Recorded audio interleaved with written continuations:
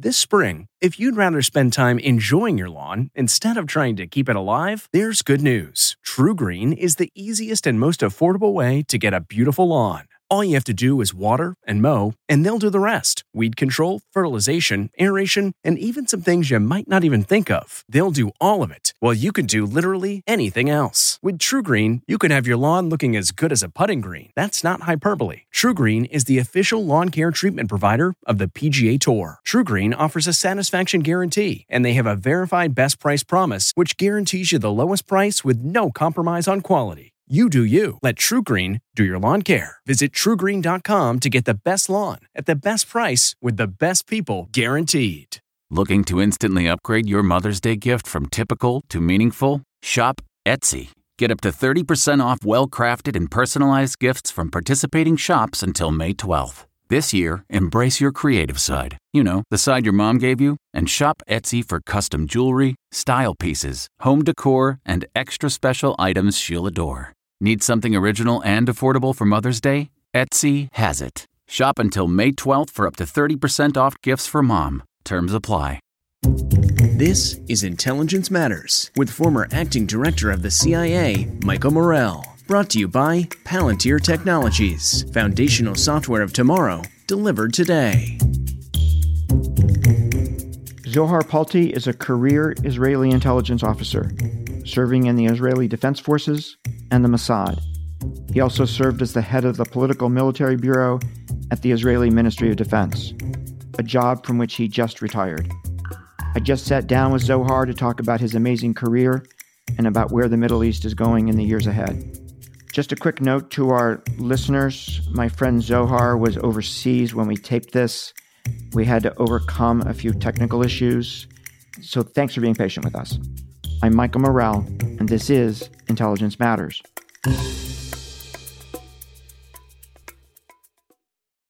Rakuten's Big Give Week is back with 15% cash back. It's a festival of savings at hundreds of stores, including Doc Martens, Ninja Kitchen, and Hotels.com. Prep for summer and save big on beauty, travel, electronics, and more. It's one of Rakuten's biggest cashback events, and it's on May 6th through May 13th. Join today for free and get an extra 10% cashback boost. Go to Rakuten.com or download the Rakuten app today. That's Rakuten. Shoppers get it. Zohar, welcome to Intelligence Matters. It is always good to talk to you. I'm really excited about our conversation. So thank you very much for joining us. Thank you so much for having me. It's great to be here, and thank you so much, Michael. So Zohar, I want to spend a little bit of time talking about your career, and then we'll get into some substantive issues. But I want to start with your career, and you join the Israeli Defense Forces as an 18-year-old, and you very quickly become an intelligence officer. And I'm wondering if becoming an intelligence officer was something that the IDF chose for you, or was it something that you raised your hand and said, I want to be an intelligence officer? How did that work? So, as a matter of fact, I started in the armor course, and quite, as you said, after a very short time, they decided that it's better that I move to the intelligence course. And I was a couple of months as a simple soldier, and then I went to an officer course. After 1.5 years, I was an officer, intelligence officer in the northern front. When all the IDF used to spend in Lebanon, it was like 84. And since then, I'm in the intelligence, combination of the military intelligence and, of course, the Mossad later on. And this is it.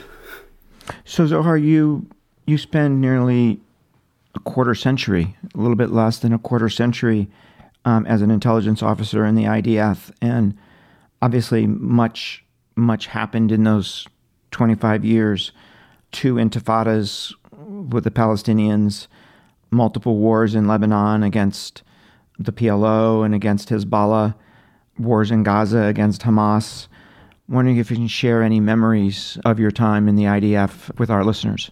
I think the generation that, like me, that was recruited to the army at 82 is very much under the influence of our staying in Lebanon for 17, 18 years. The fact that we had to serve over there, and thank to former Prime Minister Ehud Barak that took us out in 2000. This is one milestone from my military service. The other one, of course, is the city chief in the military intelligence, the Second Intifada. It was horrible to have like dozens of suicide attacks in a democratic country like us, in the main cities like Jerusalem, Tel Aviv, Haifa, Hadera, and all the other ones. That was a defining moment for us. 2007, the attack on the Syrian nuclear reactor. I think this is the main milestones that I can draw right now. Zohar, you actually spent time in Lebanon, is that correct?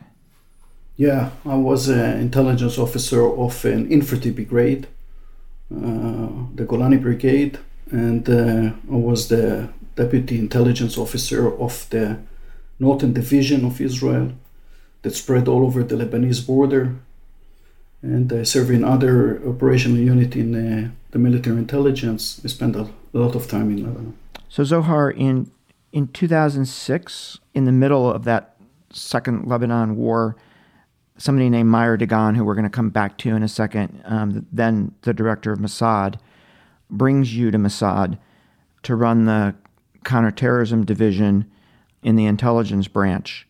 Then Meir makes you the head of the strategic analysis division in Mossad. And then Tamir Pardo, who is the successor director to Meir Dagan, nominates you to be the director of intelligence, the person in charge of all of the analysis at Mossad. And that's where you and I really worked closely together during my time as head of analysis at CIA and then as the deputy director. And I'd love to ask you a couple of questions about that period of time. The first is just to talk a little bit about Meir Dagan, who I met many times and I really found to be a remarkable man. So I'm just wondering if you could talk about Meir a little bit. Sure, no doubt that Meir was a remarkable guy. And mainly, he was a commander. He loved the people. He came from the army, used to be a major general in the Israeli army. And then Prime Minister Sharon nominated him to be the director of Mossad. Dagan brought the spirit. First and foremost is the people. And you, Michael, as former DI, you understand how important is the people. They're actually the one that are doing the job. They are the one that are leading the organization. And Meir gave them so much respect. He used to sit with all the analysts like 2 hours every week to listen to them, to debate with them as equal.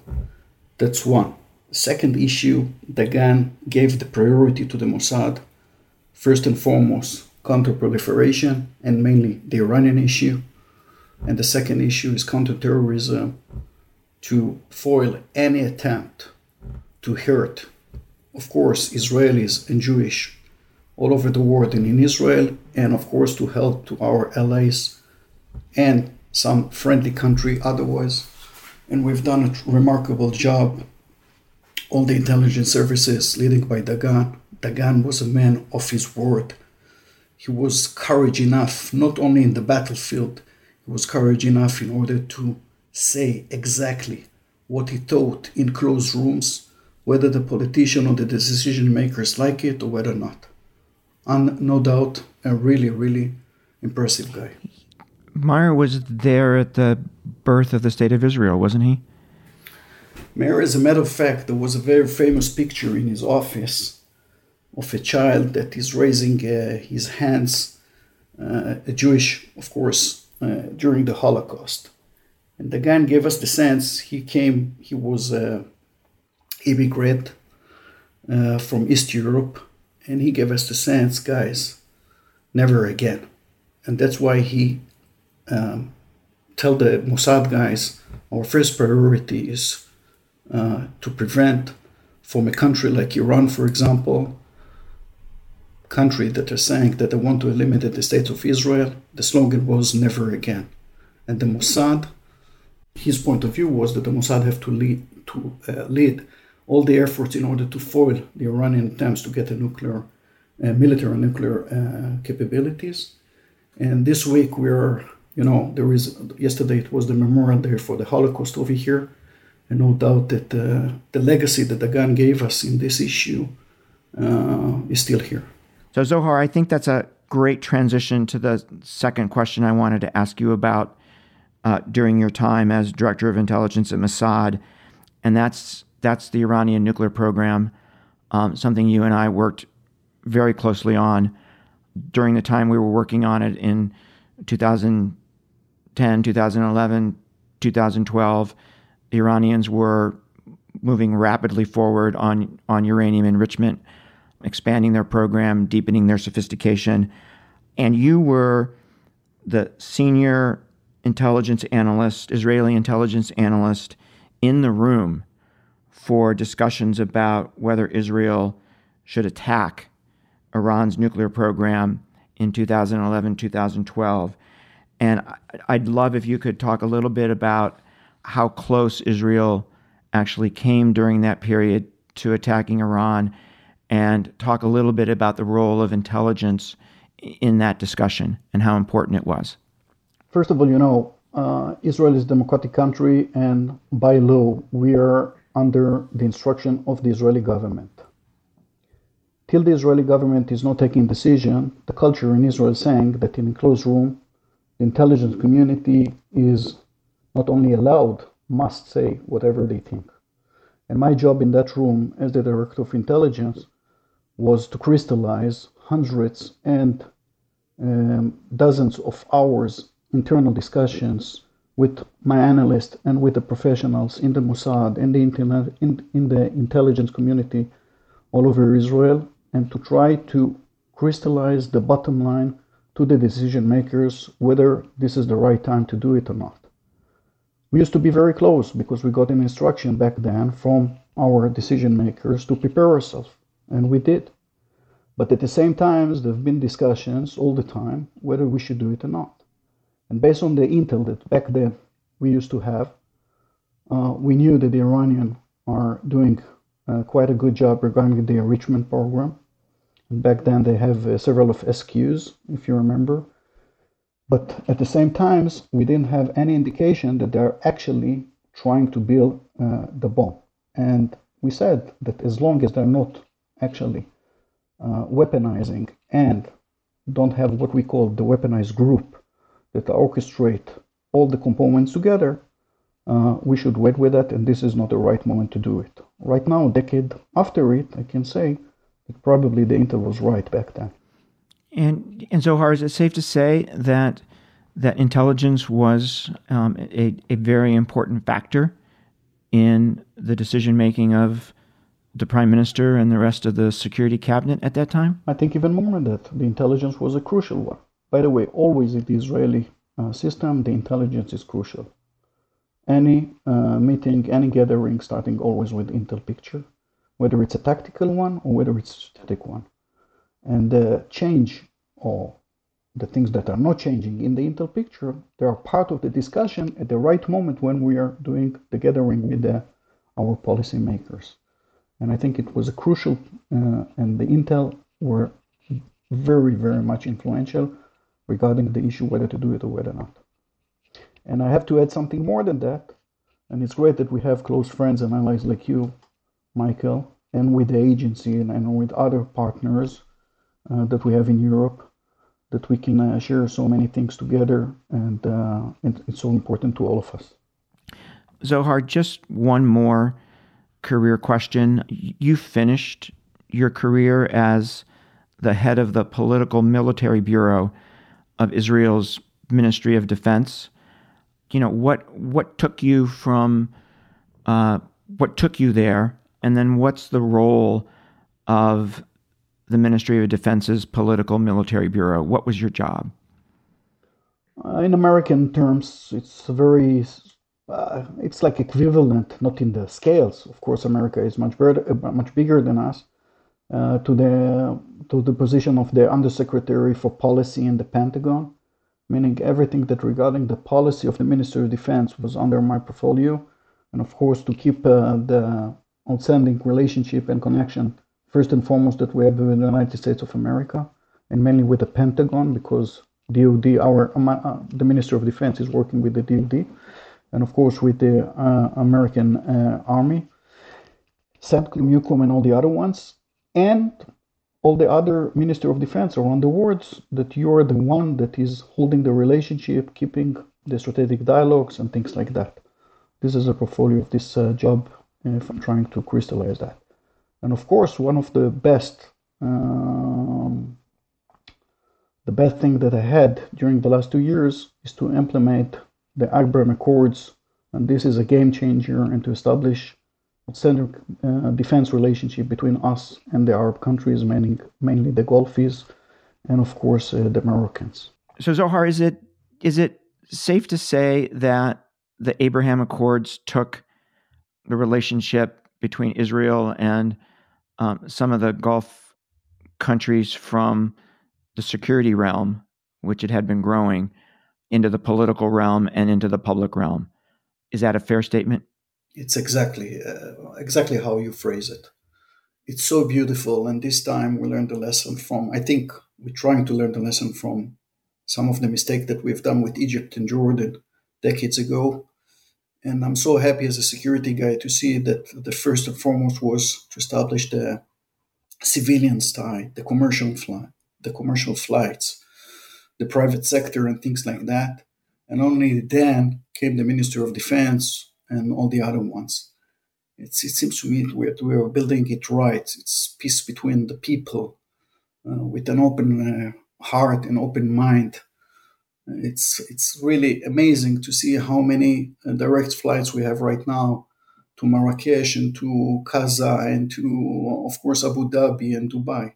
It's for a guy like me to land with an Al airplane with the flag of Israel on the tail. Many years I was landing into those places, not exactly with Israeli flags.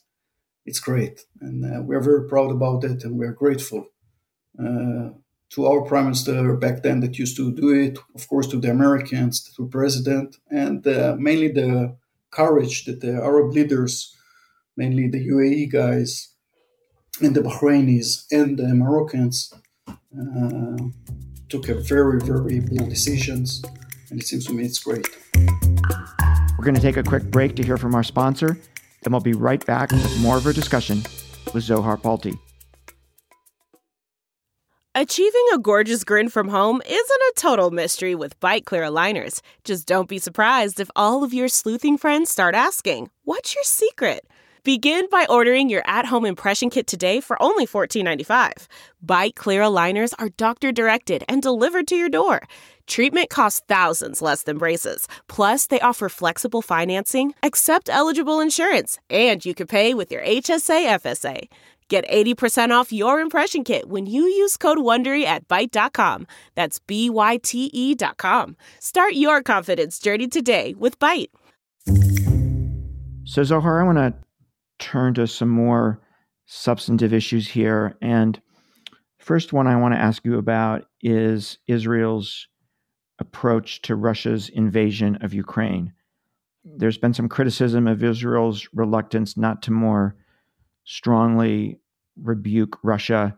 Can you kind of put that into context for us? First of all, there is no words to express how devastating the situation is. And of course, that every person that sees what happening is right now in Ukraine, you can ignore from that. And it's really devastating. But at the same time, you have to understand that Israel is in a unique place. On one hand, we have so many balls in the air. Right now, it's the last days of the Ramadan. We're 2 days before the independence.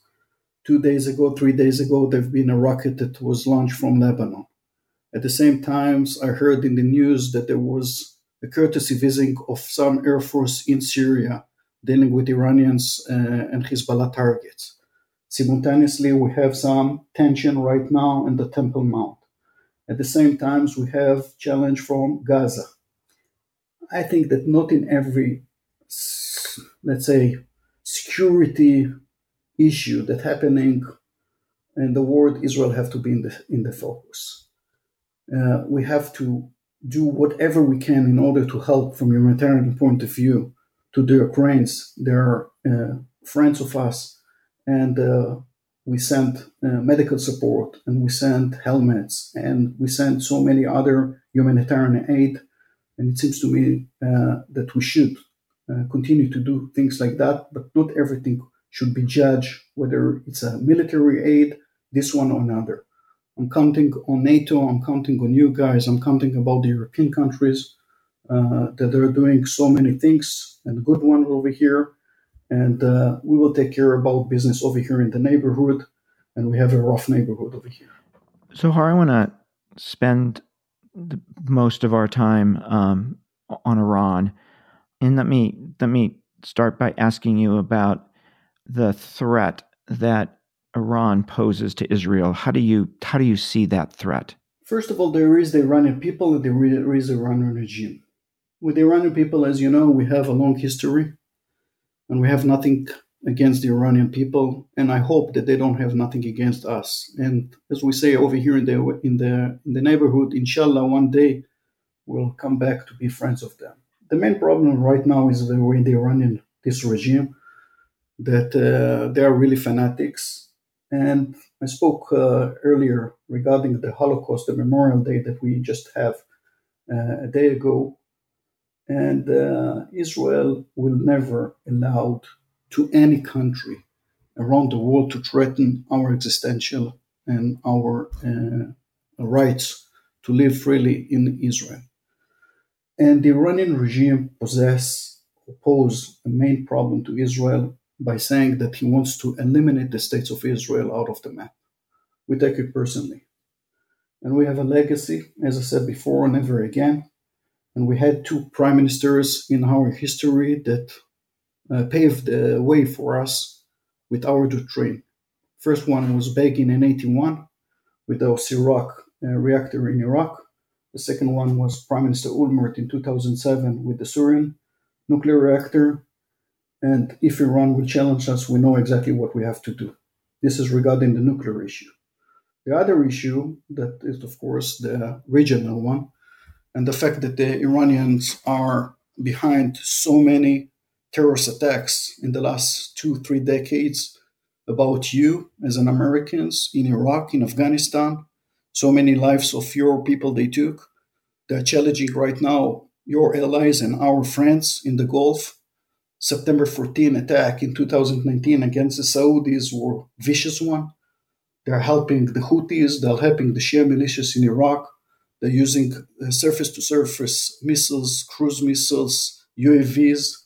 The Iranians are destabilizing the region. And over here, this is the main problem that we have with Iran right now. If you take the Iranian issue and the Iranian aggressive from the region, it seems to me that everybody, mainly the Arab countries, would be happy. So Zohar, I'd love to ask you, the Biden administration is negotiating with the Iranians on a possible return to the 2015 nuclear agreement. Those negotiations have been on again, off again.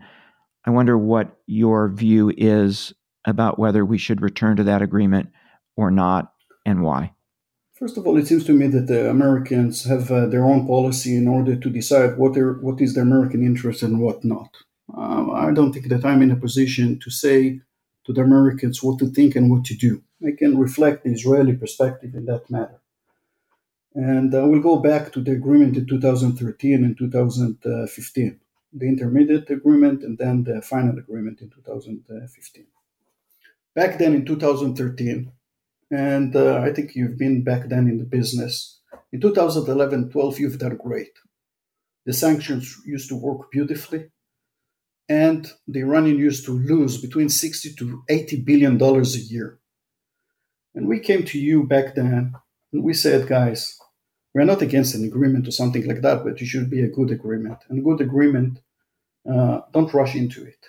And I think it was back then a mistake to give the Iranians advanced centrifuges. Back then they used to have only the IR-1 and only the start of the IR-2. And the agreement gave them the permission or the authority to spin centrifuges of the IR4, IR6, and IR8, that this is 8 times and 10 times faster than the IR1s. And right now, not so many years after the agreement, the Iranians are sadly in a quite impressive achievement regarding the enrichment program. And this is not, for them, it's not a bottleneck anymore. This administration, when it came, he spoke about longer and stronger agreement. I don't see right now not longer and not stronger. And it seems to me that we have a lot of question marks, and I don't know all the details. That's why I don't know to tell you whether it's a good one or bad one or something like that. But no doubt that we have some question mark regarding whether Iranians are willing to compromise about some of these issues. The other ones is the Iranians are dragging their feet. And for the last couple of months, we see that Iran is taking advantage that this negotiation is stretching. And we're in a situation that I'm not sure that I like what I see right now. Zohar, how's the region, how's Iran different, how's the region different in a world in which there is an agreement and in a world in which there isn't an agreement? Sadly, regarding that's a tough one, but sadly, if I'm trying to give you a professional answer, I don't see right now something substantial regarding the region. I'm not speaking right now about the nuclear program, about the region that will make the difference. Meaning, the Iranian aggressive with agreements and without an agreements. And the Iranians are using the Houthis in Yemen, and the Iranians are using the Iraqi territory in order to compromise the security of the region over here. Of course, in Syria, of course, in Lebanon, with Hezbollah, meaning the Iranians right now are doing a serious terrorist attacks and challenging and compromising the security all over the Middle East. I'm not sure, and over here it's understatement, that an agreement with the Iranian will limit them. On the contrary, we know that the agreement is not about to touch those issues. So I'm not sure that there is a big difference regarding the region. So Zohar, I understand the regional point, and I agree with 100%. What about on the nuclear front? What's the difference in terms of the development of Iran's nuclear program, nuclear weapons program, between a deal and no deal? Again, I'm not sure that I know all the details, because right now nothing revealed yet. I'll give you the best scenario. The best scenario that if we have longer and stronger, if we have, meaning the international community have the ability through the AIA to monitor Iran 24/7 with all the technological measures that we have today in 2022, that the inspection can come to which ever side they want to monitor 24/7. To deal with the open files. All those issues, we have to address them. If the agreement is about to give all these issues, it seems to me it's pretty good. But based on what we understand for the time being, I'm not sure that we have an answer for all of this. If there will be an agreement, and I really doubt at the time being, but then again, let's wait and see.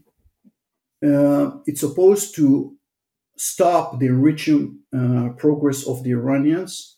And right now they are spinning centrifuges enriching to 60%, and of course to 3.5. And I hope that all the material will go out. And this is good.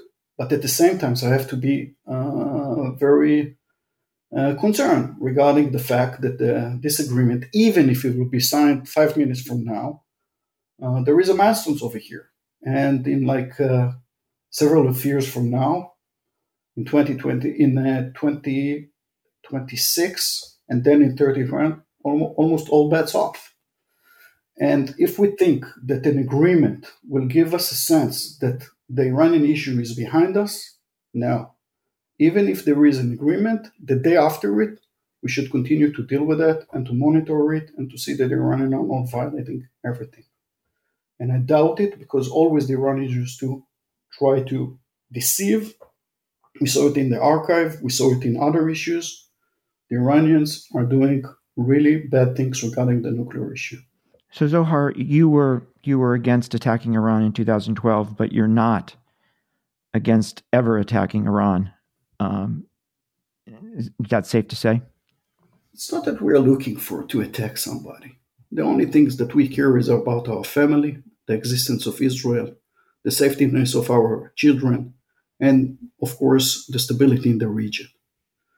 As long as we don't see an imminent threat like it used to be in 2011-12, we will say always, let's give a chance to other options. And even today, I would say the same. But at the same time, when we're coming to the moment that we will understand that in 2 months, 3 months, 2 weeks, or something like that, from the time that one day, I hope that it is not kind, it's going to jeopardize our existence, we'll have to operate. There is no doubt. I spoke before about the legacy of Begin in 81 regarding Iraq, 2007 in Syria, and even if we have to do it the third time, we're willing to do it. Whether we're looking for that, no. Whether it's a must, no. I think that there is a lot of room to the international community to do a lot of things in order to do it. And right now, it seems to me that the international community, after so many months that they gave so much room to this negotiation, and the Iranians right now give cold shoulder to the international community. It's about how to stretch the sanctions, to tighten them, and to give the Iranian a sense, guys, what you see right now, it's kid stuff compared to what we have the ability to do. We're going to take another quick break. We'll be right back with more Intelligence Matters. Stay with us.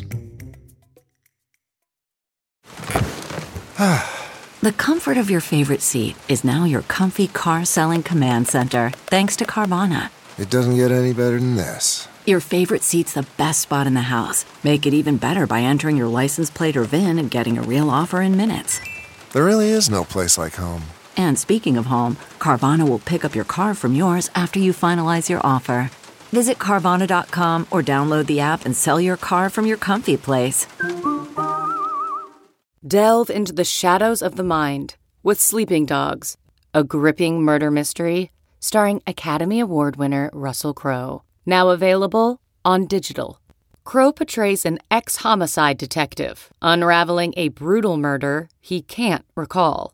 Uncovering secrets from his past, he learns a chilling truth. It's best to let sleeping dogs lie.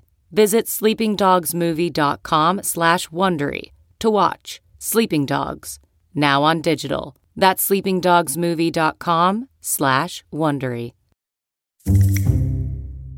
Zohar, in the couple of minutes we have left here, wonder if you might want to comment a little bit about the CIA.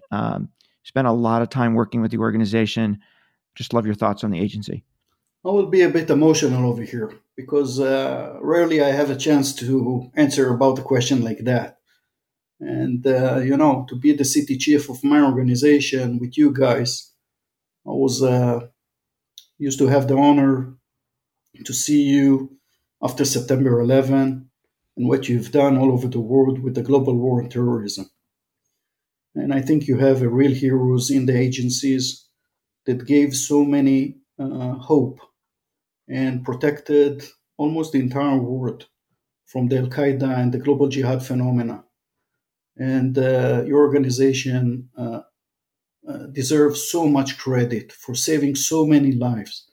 And I know that I'm speaking for myself, but I know that a lot of people over here in Israel owes you, and of course, people over here in the region, mainly Arab countries, are obliged, and really many, many thanks to your people that used to be a hell of a job with counterterrorism. And recently, I have to give the credit to your intelligence community. I think it's more than the agency.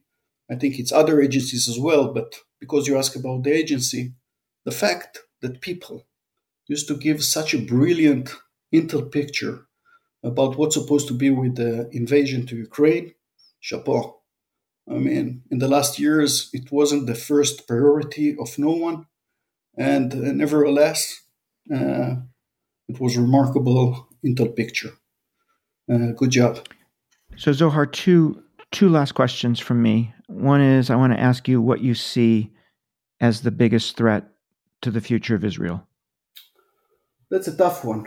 And I would say something not natural to me. I don't think that we have something existential right now from the outside.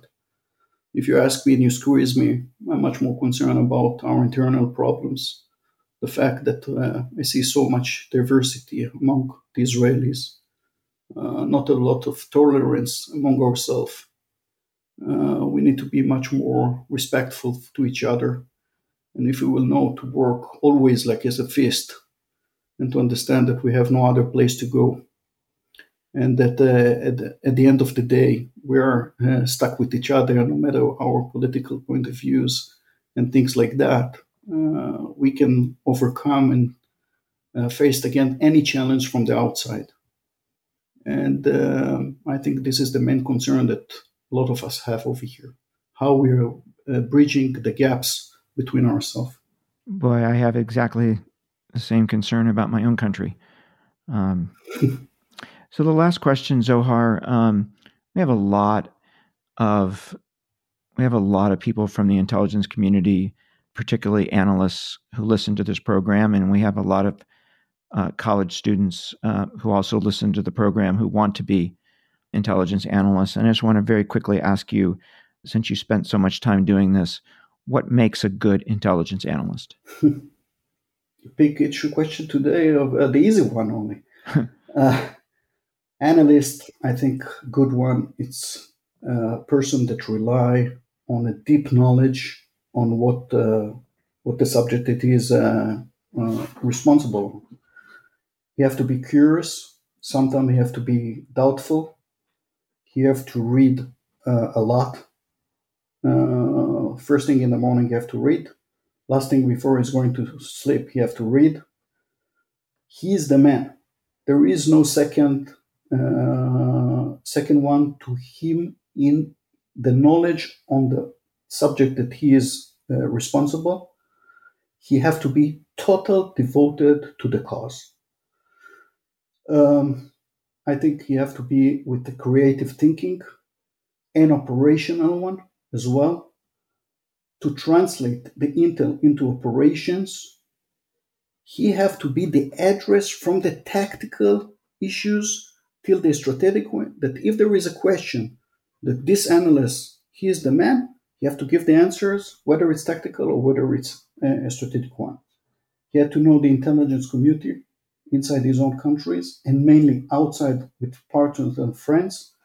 You have to compare notes with them and not to be afraid to say it.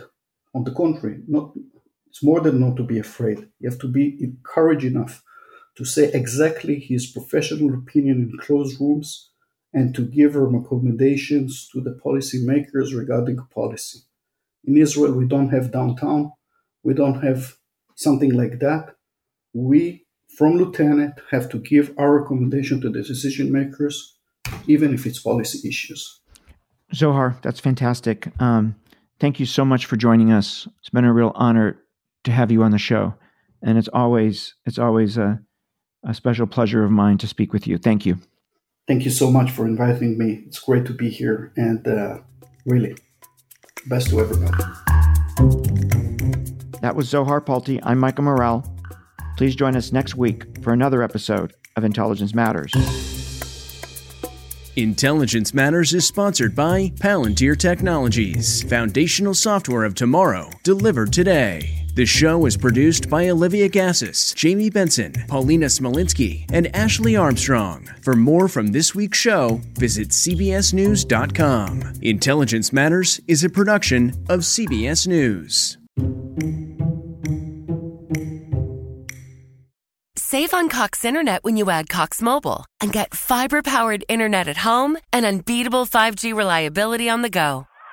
So whether you're playing a game at home, yes, goal, or attending one live, goal, You can do more without spending more. Learn how to save at cox.com/internet. Cox Internet is connected to the premises via coaxial cable. Cox Mobile runs on the network with unbeatable 5G reliability as measured by Ookla LLC in the U.S. to H 2023. Results may vary, not an endorsement. Other restrictions apply.